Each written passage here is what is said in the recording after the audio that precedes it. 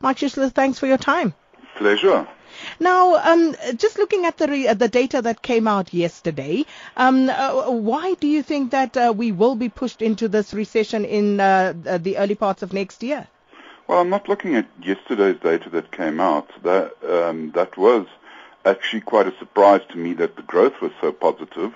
Although, if we look on a year ago, the average person in South Africa became poorer because our population is growing at 1.7%. And the economy over a year only at 1%. But, Sakina, I think we're in a situation where right now we've seen commodity prices really collapse.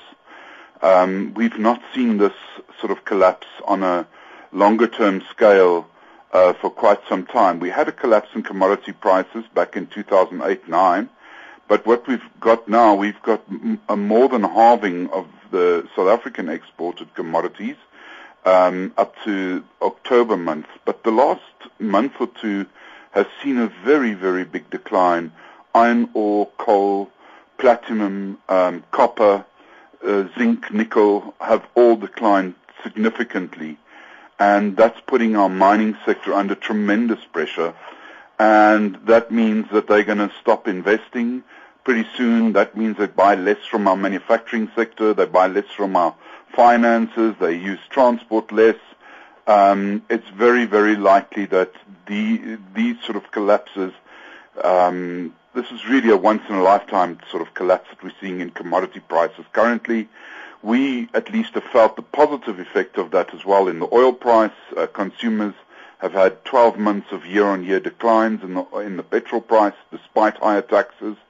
But nonetheless, these commodity prices are really hurting us. Then we are probably in a drought. We know about El Nino, and I'm not a weather forecaster. I'm just saying if this drought holds, we've got serious problems in our agriculture. That, again, has a knock-on into manufacturing, transport, finance, tractor sales, car sales, you name it. So these are the sort of things that are hurting us. Then we have our own problems, such as we've got these silly visa requirements that we still haven't quite given up. We've also got strikes every now and then. Our efficiency in our economy, especially of state-owned enterprises, is a bit of a worry at the moment. So we will not be the only country in a recession. We already have Brazil and Russia in recession.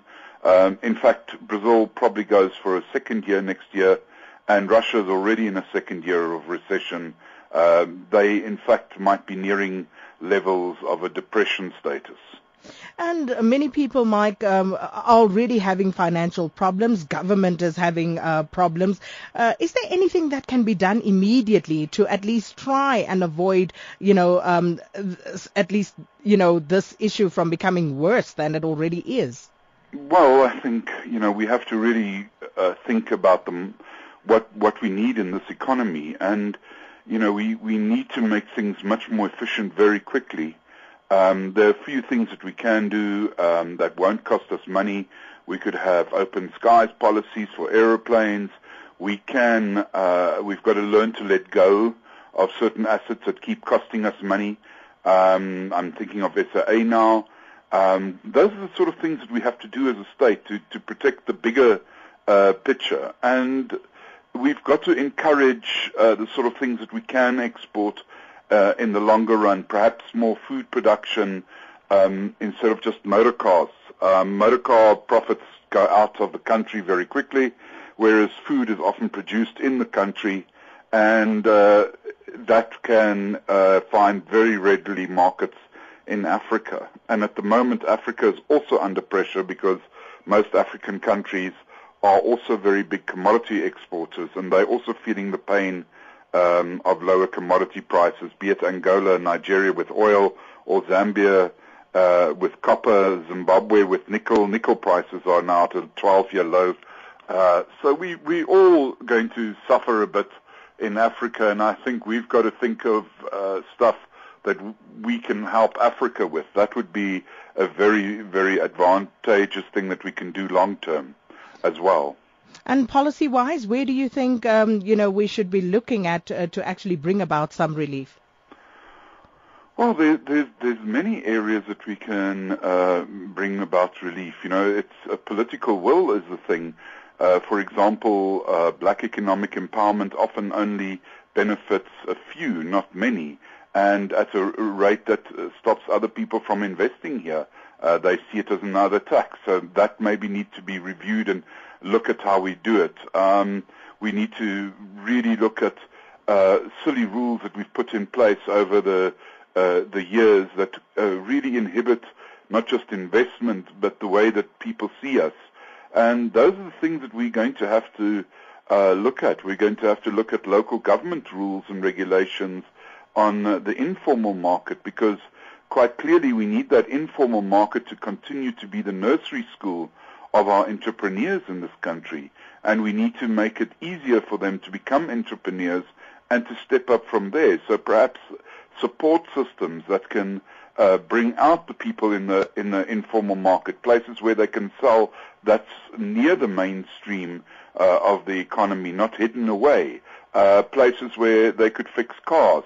You know, we've got to think much broader than that. Maybe tie in school feeding programs to community job creation.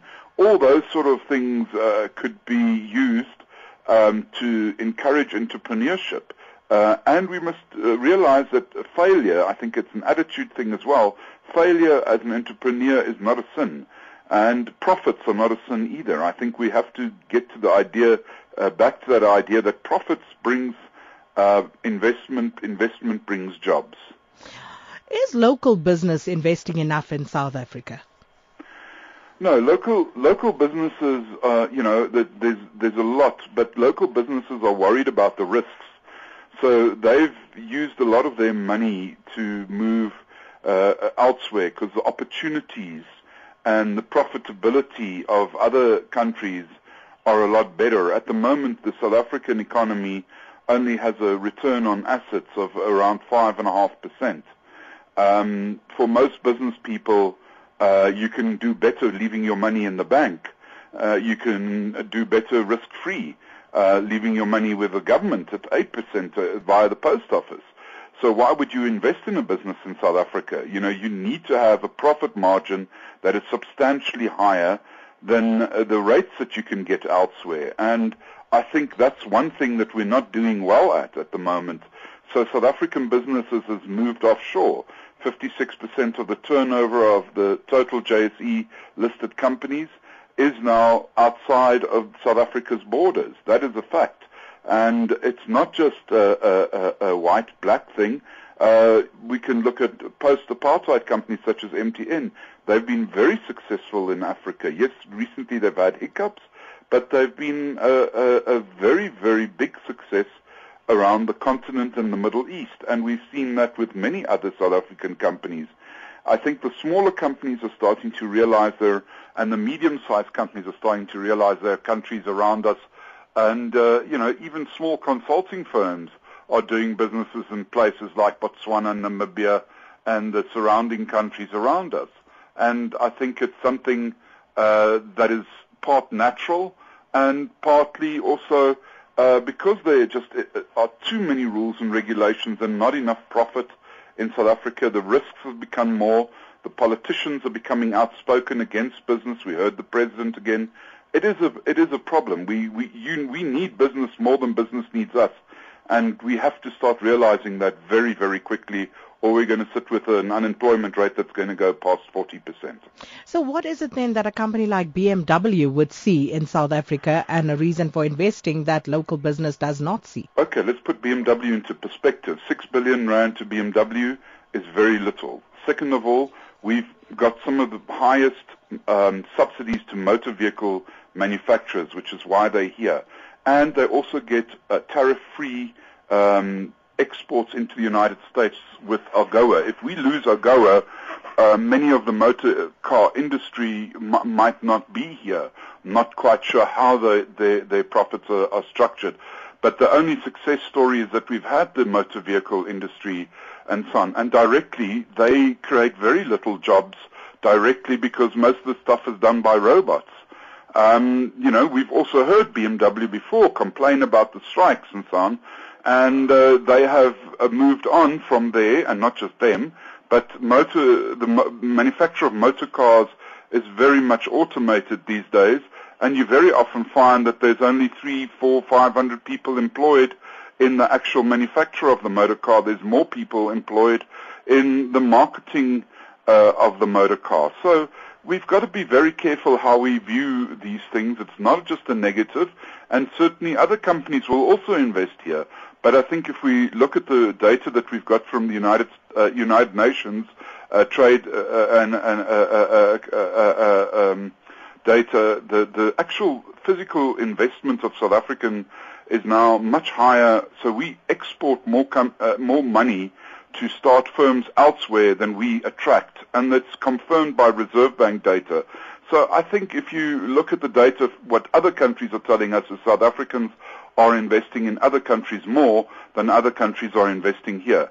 So there will always be people that invest here. That's not the problem. The problem is we actually need triple or 10 times that amount, because in the whole scheme of things today, 6 billion for a company like BMW is 2 days turnover.